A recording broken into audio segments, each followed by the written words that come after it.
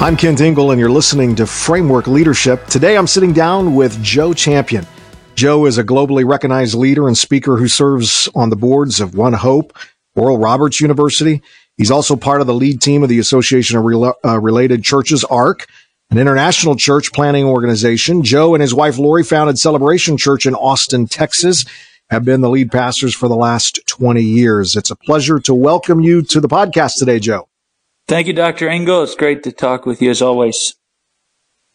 Well, let's start going back to your time in college. You were a football player at LSU, even considered making a career out of it. What happened to your, the football career? And I'm curious, when did you feel the shift in calling to full-time ministry?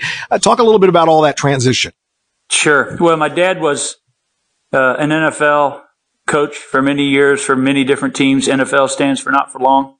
So we were moving every 2 to 3 years of our life, which was wonderful. Your dad was the coach of whatever city we were in, and that usually made good friends, or at least got me playing time.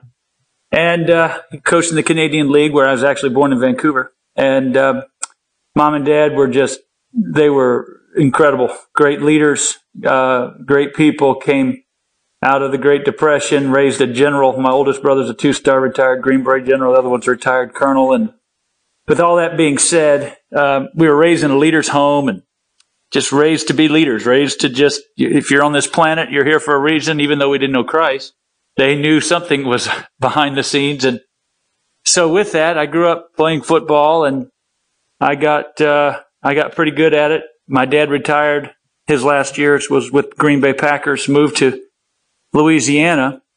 Actually, my mom is from Natchez, Mississippi, but we built a house in Louisiana on the Louisiana side of the Mississippi. And then I went to LSU, and so I'm my junior year.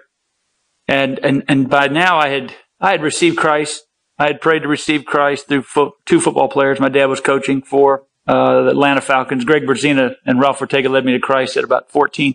Then I started going to First Baptist Church in Natchez, Mississippi, and I'd hear the preacher preach, and I thought, maybe I could do that, or I would enjoy doing that. I had theater background. In fact, I have a minor in theater from LSU and broadcasting. And then January the 10th, 1987, we just played in the Sugar Bowl, and I'm sitting on a deer stand. The Lord spoke to me. Today will be the greatest day of your life, and you'll never be the same after today. And I thought I was going to kill the world's largest deer and travel all over the country and win all the Walmart big buck contests. But with that, I knew God had really whispered that word and those 2 phrases. Today will be the greatest day of your life. You'll never be the same. And 4 hours later, I got the news my dad's passed away of a heart attack, and at the age of 60. And that shifted everything for me, because I knew the Lord had spoken to me.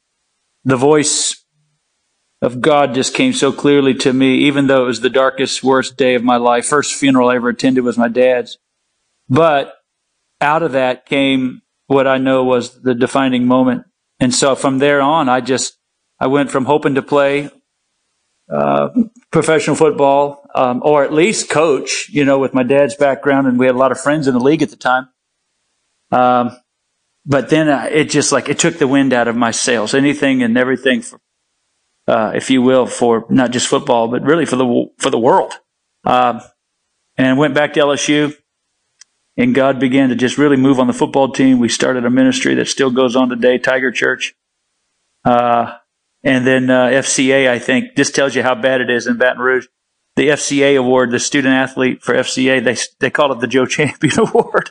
So it's pretty sad that they haven't found another Christian since. But that's how it shifted. And then moved to New Orleans right after graduating, thinking I was going to prepare to be a chaplain in the military, to go to New Orleans Baptist Theological Seminary, and began to realize the chaplaincy was not going to be actually what I was called to do.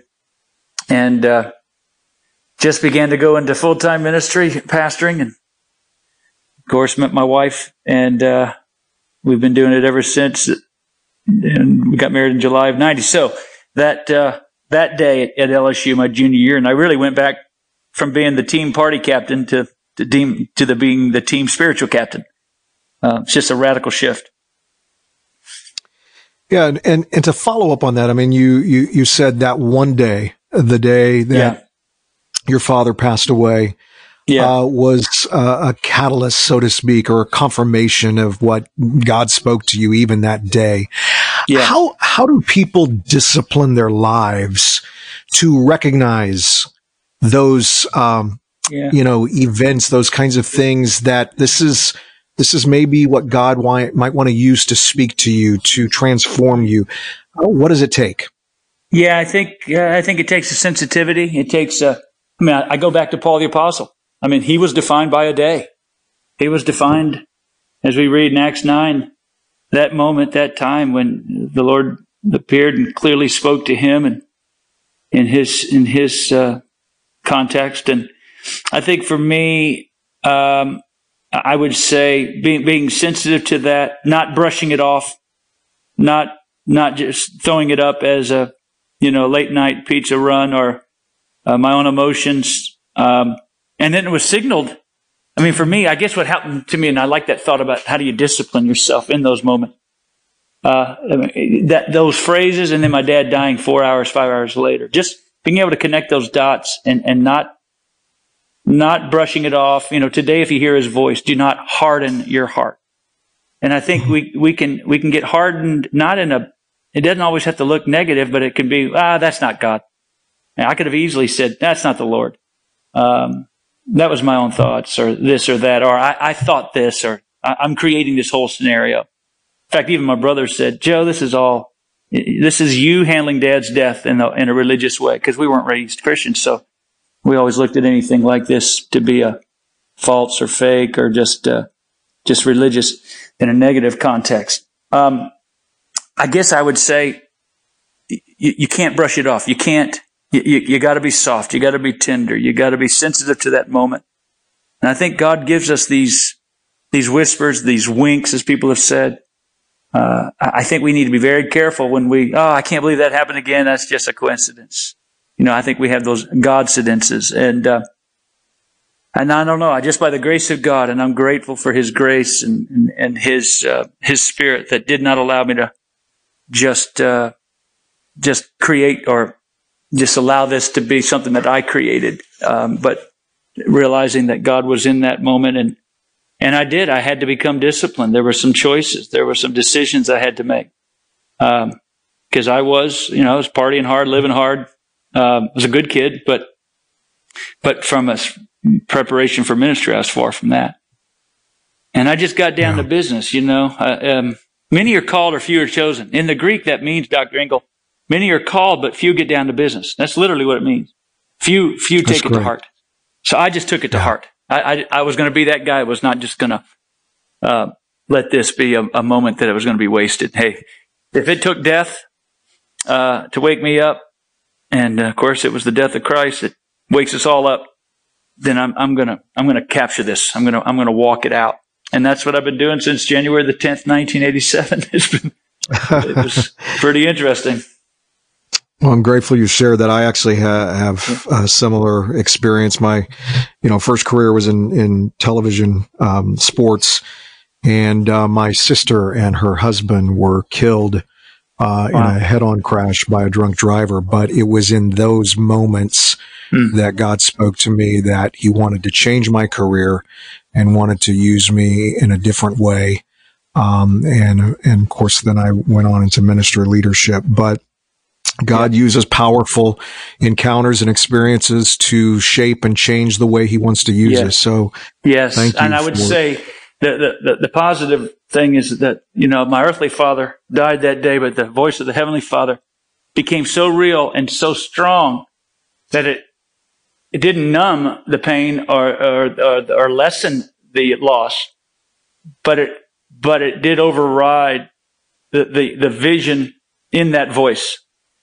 The Bible says that he turned to see, or he turned to see or hear the voice, to look at the voice. When there's something in those burning bush moments, we don't just turn to look at it, but we also turn to hear it. Right. And we've got to have a hearing ear. Hear, O Israel, the Lord is one. If we lose that hearing ear, we lose everything. That's good. Yeah, you and your wife, Lori, went on to found Celebration Church. That was back in 2000. That's correct. Tell me a little bit about that and the visionary drive and calling as you begin to, lead the way. Yeah, I was pastoring for 10 years. Lori and I, we were youth pastors and co-pastors and senior pastors. And then the last 2 years, 98 to 2000, I was based out of a church in Baton Rouge, and we loved Baton Rouge. We loved the city. Being there basically was like home. And I was traveling, predominantly speaking. And I knew that the Lord, though, was beginning to put into my heart to pray for the city that He would have us to go to.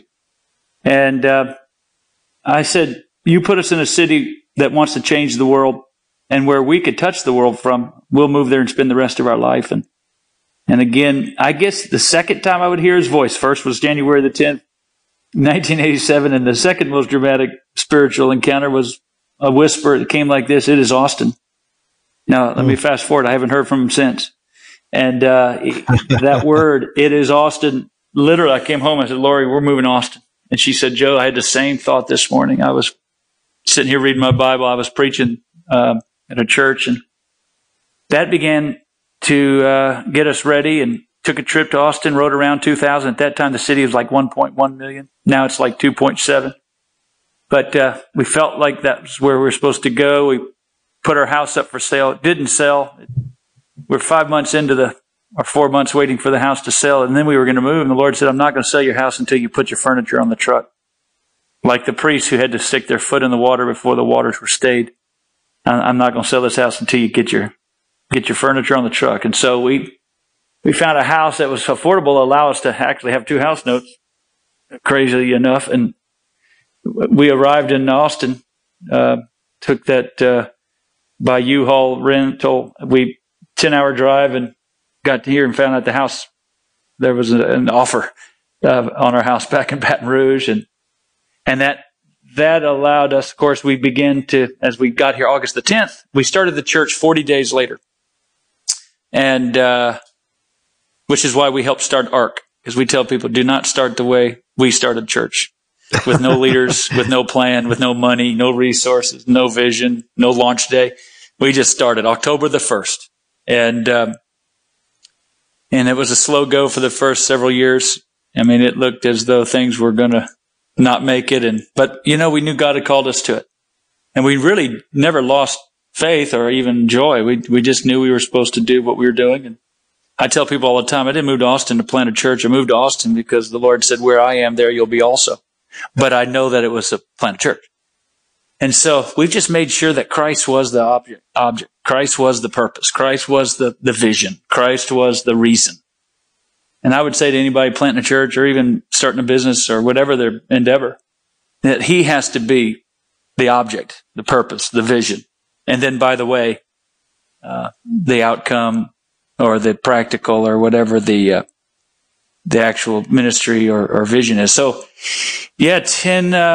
and then we're going at it now 19 years. It'll be 20 years next year. I guess there's about 16,000 people that now claim that are part of our church here in Austin. And to be in a city now that a lot of the world is moving to, it's been really cool. My kids hated it that we moved from Baton Rouge, and then now they realize everybody wants to move to Austin. So we're glad we did. It's been a ride. It's a great place. So you've been there now almost 20 years, and a lot of changes. I mean, you mentioned the growth, the population, culture. How do you lead change? We know the vision is strong. The mission is powerful. It's Christ. But how do you lead, how you present Christ? How do you lead change in the midst of a growing community? Yeah, I think we have to make sure that the gospel is never changed, but it is modernized. We're not speaking to people like Paul was speaking to. We're not speaking to people like it was 50 years ago, 30 years ago. It's a different day, different world. And Austin's a different city in many ways. It is now recognized the most liberal city in America, in its government and leadership. But I think we have to make sure that we're modernizing. In other words, we're bringing things up to date. We joke, our church is called Celebration, but I call it Changeabration. And we just know that in any organization, you just have to plan for change. You got to plan that there's going to come seasons. In the book of Proverbs 30, Hagar, he writes about those four creatures. They're little, they're small, they're insignificant, but they are wise. And he talks about the ant. And the thing about the ant is in summer the ant prepares its food for the winter. In other words, that ant knows change is coming. And so we've just factored that change is going to come. Change will probably come to you. Change is going to come to your own personal life. It's going to come to me, but there are things that are never going to change. And of course, Christ and the cross and even his church and the purpose of the church, bringing the kingdom of God into the world. But as it relates to leadership, we're constantly, even in our own world, we're making sure we're punching ways, we're punching systems, we're punching the way we do things, because this world is a ever-changing world. But if we're not, obviously, we want to stay solid and committed to what Christ told us to stay committed to. The word doesn't change. But we also need to make sure we're doing speed at the speed of life and the speed that our surrounding culture is. If you're getting on an interstate, getting on here in I-35, you better make sure you're at the speed. If you're coming on to the interstate from the off ramp or on ramp, you better make sure you're at the same pace. You can't get on at 35 miles an hour in a 75 mile an hour speed zone. And you can't get on at 95 in a 50. You better change. You got to make sure you're able to be in the context of where people are. So we just continue to talk about this among our staff, among our church, because what we do not want to be is that church that does what typically happens to every church plant, and that is the average church plant lives the life of the founding pastor. So it runs for about 30 years because that's the length of that senior pastor founder. He goes for the first 10, it rises. Second 10, it plateaus. And then the third 10, it begins to decline. And the church goes with that leader. So we've got to make sure we have young leadership. We've got people in place that are ready to take it on to the next level. I think it's not just one answer. You're just hitting this thing from all sorts of various ways. Right. You recently took the church through a series called Unstoppable. I think it was in your message, Unstoppable Family. You touched on people pleasing and leadership. What is one takeaway that you can give to those who struggle with people pleasing? They feel like they've just got to always please in the way they lead or the way they relationally connect. Well, I mean, I think there's some scriptures in the story of Jesus that I often talk to pastors about, or even any leaders for that matter. The Lord did please people with the fish and with the bread, and here he was the best at fish fries and picnics and festivals, and we know up to 20,000 people they're following him for what he's giving them.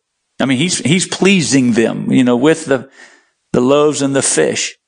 And then all of a sudden he goes, today I'm changing the meal program. Today we're going to drink my blood and eat my flesh.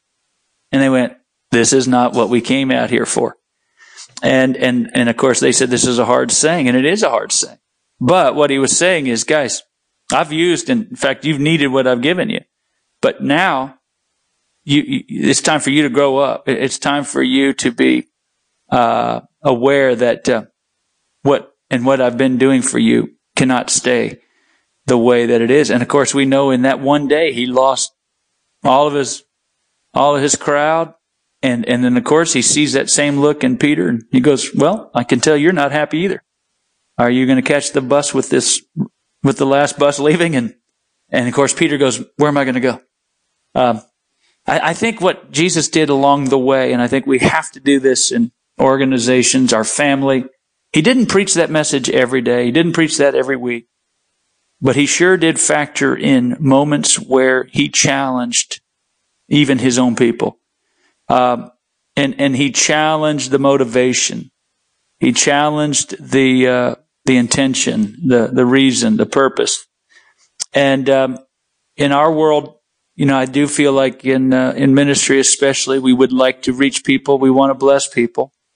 The problem is that not every blessing or that which we want to bring to people is always going to come in the form of something that sounds positive or sounds what people want. And it can be your demise.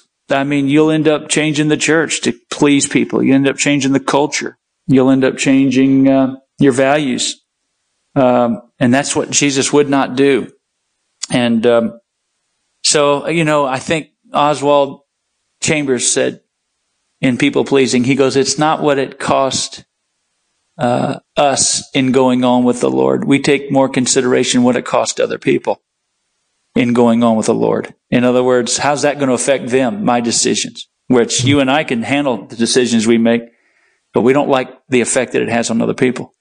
And I think with ministry, especially wanting to be a blesser, if you will, a life giver, if we're not careful, we can take that to mean that in every decision we make, we have to take and first consider people's opinions or their appetites. And I think that's where we go wrong as leaders. So we're not called to give people what they want. We're called to give people what they need. And we've tried to build the church on this pattern, right, this rhythm, if you will, of blessing and life-giving, which we always are all about at ARC. But at the same time, not being afraid to go, okay, this may cost us some people here. This may cost by this decision or this change. It may upset the cart. And I don't believe in just doing it for the sake of doing it, but just making sure that what we're building on is solid foundation. Right. That's good. Because we can pick up barnacles on the bottom of our boat along the way, and it takes scraping. I know in parenting you can't give what the kids want. You'll raise wayward kids. You'll raise kids without a purpose. Right. Right. You recently hosted the XO Marriage Conference, and you and your wife also started, I believe it's Too Strong, which is specifically for couples in ministry. What some relational advice that you would give people in married people in ministry right now? Well, you're not competing against each other. You're called to complete each other, and that was what God was giving in Eve to Adam, was completing him. And the often the tension in ministry, and even maybe any couple that works together or has a company together, it can become very competitive. It can become very tension-filled in the office, which means it's tension-filled in the home, in the bedroom. And I think Lori and I, after 30 years of doing this, we'll be married almost 30 years next summer, and literally all 30 years working side by side in the ministry, 24 hours a day, 7 days a week. We've, along the way, just tried to put some disciplines and some habits into our marriage and into our working marriage so that it doesn't spill over into the home or we lose our home trying to build the church. The techniques on date nights, there are some things we may need to talk about something, but let's talk about it for 10 minutes and then let's shelf it, and then just realizing that we each have a gift and we each can function in that gift, and letting each other run in their lanes in a biblical, but at the same time, not compromising biblical standards and biblical ways, as man is called to lead the home. And, especially with husband and wife teams, the hero in it is the wife. Cause we do lead, we've got couples that come from all over the country to, attend we do this small, kind of a round table for a couple of days. We only do about 25 couples at a time. And the thing that I tell people is that the hero is Lori. Because a lot of people think, well, that means Lori's going to speak half the time or share the pulpit half the time and makes all the half to sit. It doesn't work that way, but she does understand the biblical role of marriage and her place. At the same time, I understand her calling. I understand what she's good at. So it is a dance, and it takes it really does take a spiritual man or a spiritual woman to make a marriage and a married couple who work together side by side to work and then enjoy one another when they do go home. And then for the kids to see that, it takes a lot of death. You know, you're going to have to die. At the same time, you're going to have to be very aware of how God does wire us. And so it's just been a real joy to work with Lori and to work with these couples, because our vision at ARC, Billy Hornsby, who started ARC, you know, he said, I want to plant couples. Couples was always his terminology. And we're finding more and more couples. They're both needing to work in the church to get the church, especially in the early days, off the ground. But it's always a fun ride. It's never dull. And I will say this, especially to the guys who want more men to come to their men's conference and their women's conference, give that up. Women will always have a bigger conference. And there's just some things women are going to beat you at doing. One of the couples we were working with are like, oh, well, look how big her conference is. I said, I can just tell you right now, it will always be bigger. Always be big. Women conference, men don't. So just die, just shut up. You know. Hey, your church took a stand, and I love this. Took a stand against human trafficking and participated in the Walk for Freedom event recently. Tell us about your partnership with A21, your passion to fight and bring awareness to trafficking. Yeah, you know, the church is called to speak to the age, not from the age. And I think if we're not careful, the church is speaking from it, not to it. And, you know, I think that's one of our responsibilities in scriptures, to stand for those that are being led to slaughter, led to die. And whether that's literally in eternal context or even in trafficking. And Nick and Chris Kane have been very close and dear friends of ours for many, many years, even way before the A21 was started.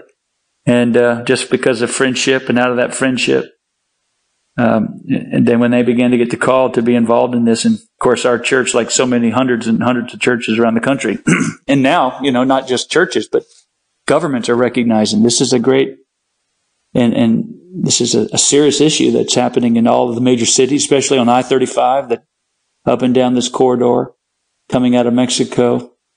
There's quite a bit of trafficking taking place. So, you know, we took place on that march, but regular giving, and then our people in turn, and we've got quite a few people that have traveled to be with them in Greece or in different places to be trained. And, you know, I just think the church has to make sure that we're not just doing the, what could be very easily in America, our suburban church, and it's great. Bible studies are great. Learning more about the Bible is great. Sunday school or whatever the context, small groups, that's all great. But where's the engagement? Where are people really engaging in spiritual forces and dealing with culture? And I think that's one of the things that's so great about A21 is they give you a place to engage. That's good. A couple more questions before we close our conversation out with our quick fire round of questions. Hey, you often work with a lot of young people. What's some advice, leadership advice, that you'd give young people who maybe they've recently graduated from college, or they're just starting out in their calling, in their career? Yeah. You know, pay your dues. Be willing to sacrifice. Be willing to take the time that it's going to require to go and to get where you want to go. I have a son that's in Capitol Hill. He works for a congressman out of Texas. And Mason, at 27, is doing some pretty cool things, but he was willing to go in at a level that was as low as you can go, and in a relatively short amount of time. His gift is making room for him, and is now doing things that he thought was going to take another 10 years to do. My other son is a coach that was at Mississippi State and then Arizona State with Herm Edwards, and he's now the offensive coordinator for Deno Duran at Evangel. At 22 years old, he's the OC. And but Connor stepped in with Mississippi State at an entry level and was happy to do it. You know, David delivered pizza, Dr. Engel, The first pizza in the Bible is David delivering 10 cheeses and loaves of bread to his brothers on the front line. That's a pizza.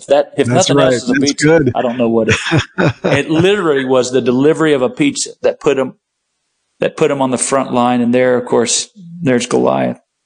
We've got to be willing to deliver pizza. We've got to be willing to do whatever we're called to do. And again, the goal and the motivation, we didn't move to Austin to have a big church. We didn't move here to have a lot of people or to even plant campuses around the world. We came here because we love Jesus and we love people. And if that meant getting here and the Lord said, guess what? You're going to drive for Domino's. Well, that's fine. Or you're going to be portable for 10 years. That's fine. I just want to make sure we're the best version of ourselves. And I would say to any leader, it's going to take time, and that's okay. Right. God takes time to develop leaders. Now, you might be able to get what you want faster, but in the end, the Bible says an inheritance gained too fast is not blessed in the end. And I would say enjoy the journey. Yeah. Because I can remember sitting in the backyard going, God, when are you going to use me? Literally, I can tell you where I was at the moment I said it. And the thought came to me, you're going to beg one day to be in this backyard with nothing to do. And I look back and go, man, how true that was and how fast it was. So, life is fast, but the leadership journey can be slow. But in the end, it's worth it. It's worth it. Take your time. And one final question before we close out here. Serving, in full-time ministry is rewarding. But as you know, and as you've kind of talked about, it can be unpredictable. As a leader who's planted successful growing church, what fuels you to keep going each and every day? What is it that drives you? Well, honestly, it's the Word. I mean, in the beginning was the Word, and nothing comes to pass and nothing takes place without the Word. And for me, that has always been, from the day I really knew I was called to ministry and gave my life to the call of ministry, not just to the call of salvation. That Word just became my bread. And I love leadership books. One of my best friends, as well as yours, John Maxwell. John and I are very close. He mentors me and but you can't live on leadership words. You can't live on leadership books. You can read books on organization, books on systems, and Chris Hodges, the best in the world at systems, and how to do this and how to do that. But I'm going to tell you, all of that, if you don't have the Word that is moving you, you can turn over a parking lot in 30 minutes. But I'm going to tell you, that will not feed your soul. That will, how to do a growth or connection or your tracks. All of that's wonderful, and you can grow great churches, but it doesn't necessarily mean you're growing your soul. So I would say growing your soul through the Word, making sure that is what is the fuel. Because out of that comes compassion for people. Out of that comes the desire for excellence. Out of that comes the motivation to keep getting up. Out of that comes the understanding that Jesus died doing this. He was crucified. And he said, guys, they didn't like me. They're not going to like what makes you think they're going to like you. I just think everything we need, we can find through that living Word. And I would say to any leader in or out of vocational ministry, don't just approach the Bible as your 1 minute daily scripture reading. Just realize it's your bread basket. It is your lunch meal. It's your calendar, man. So for me, sure, there's days you get tired, but I can see that in the Scripture as well. I know why they got tired. When you look at Elijah, and he got alone, and there he was by himself, and the Lord says, I got 7,000 that haven't bowed their knee. And you're in here all by yourself thinking you're the only one. And then think about the size of Israel. Think about the geographical size of Israel, or the location in which Elijah was living in. And there he was complaining about being all by himself. And the Lord says, I got 7,000. How come you haven't met any of these people? How hard would it be not to run into a prophet? And that tells me right there, Elijah, this is on you. This is not on me. This is not ministry. you've disconnected from people. You're not doing life with people. You're trying to do this by yourself. So get out of your little pity party. So anyway, things like that. That helps me. I read, and it reads me as we know what the Bible's supposed to do. And I know when I get out of my Bible, Dr. Engel, I get out of line. That's just the truth. It really is. Good wisdom. Well, let's close out this conversation. 3 quick questions I always ask every guest. And here we go. The first one is, let's say you have a day when your calendar is clear and you've been mandated to have a perfect day off. What's a perfect day off look like for you? Well, of course, you got to put the private time in there, my little quiet time. And then after that, my workout, I'd love to get on my bike for an hour, be it a recumbent bike or a spinner bike, a Peloton bike, and maybe about 20 minutes of a little lifting, and then hit the golf course. I live on a golf course, and so playing golf with a group of guys that I'm actually going to be playing with today. So that is a perfect day, and then followed by dinner with Lori, going to a movie, or even trying to catch a concert or a venue down here in Austin is fantastic. Yeah, that's a great day. Okay, what historical leader, living or dead, would you most like to sit down and have a cup of coffee with? T. Austin Sparks. He was a man that came out of England. Well, he died early 70s, 71. He pastored a traditional Baptist church and had a revelation to Christ. Really influenced men like Watchman Nee, very Watchman Nee-like in his approach to Christ and revelation to Christ. Spoke with people around the world, the Jesse Penn Lewises and Alan Redpaths of his time. And I would say he would be the first that I would like to sit down, because nobody's probably influenced me more than he has, especially from his writings and his works. And then Churchill, from just a pure leadership context, I'd love to. I'm a lover of Winston Churchill and his leadership. Yeah, those would be great conversations. Final question: what's the next big goal you want to accomplish? I just see the campuses beginning to merge here in Austin. We've got a large piece of property with large buildings, which we've kind of felt like that was part of the stewardship. We just purchased a brand new building downtown Austin, about a mile from UT. The goal would be many goals, but I guess to put it all under one umbrella is just to continue to expand and to plant campuses in the Austin Metroplex. We've got another one starting in Dripping Springs, which is southwest. And which means requiring leadership. The goal is to have a pipeline of leaders, which, by the way, our Southeastern University at Celebration Church is thriving, and that's why we're doing what we're doing with Southeastern. Oh, that's great. We're just having an amazing opportunity to draw leaders to our church and to the university there at Southeastern, at our campus, that is creating a pipeline for us to plant more and more expressions of celebration. Well, thank you. It's a privilege to come alongside you and partner with you in raising up, great sons and daughters of the house to lead the way. It's been awesome. Yeah.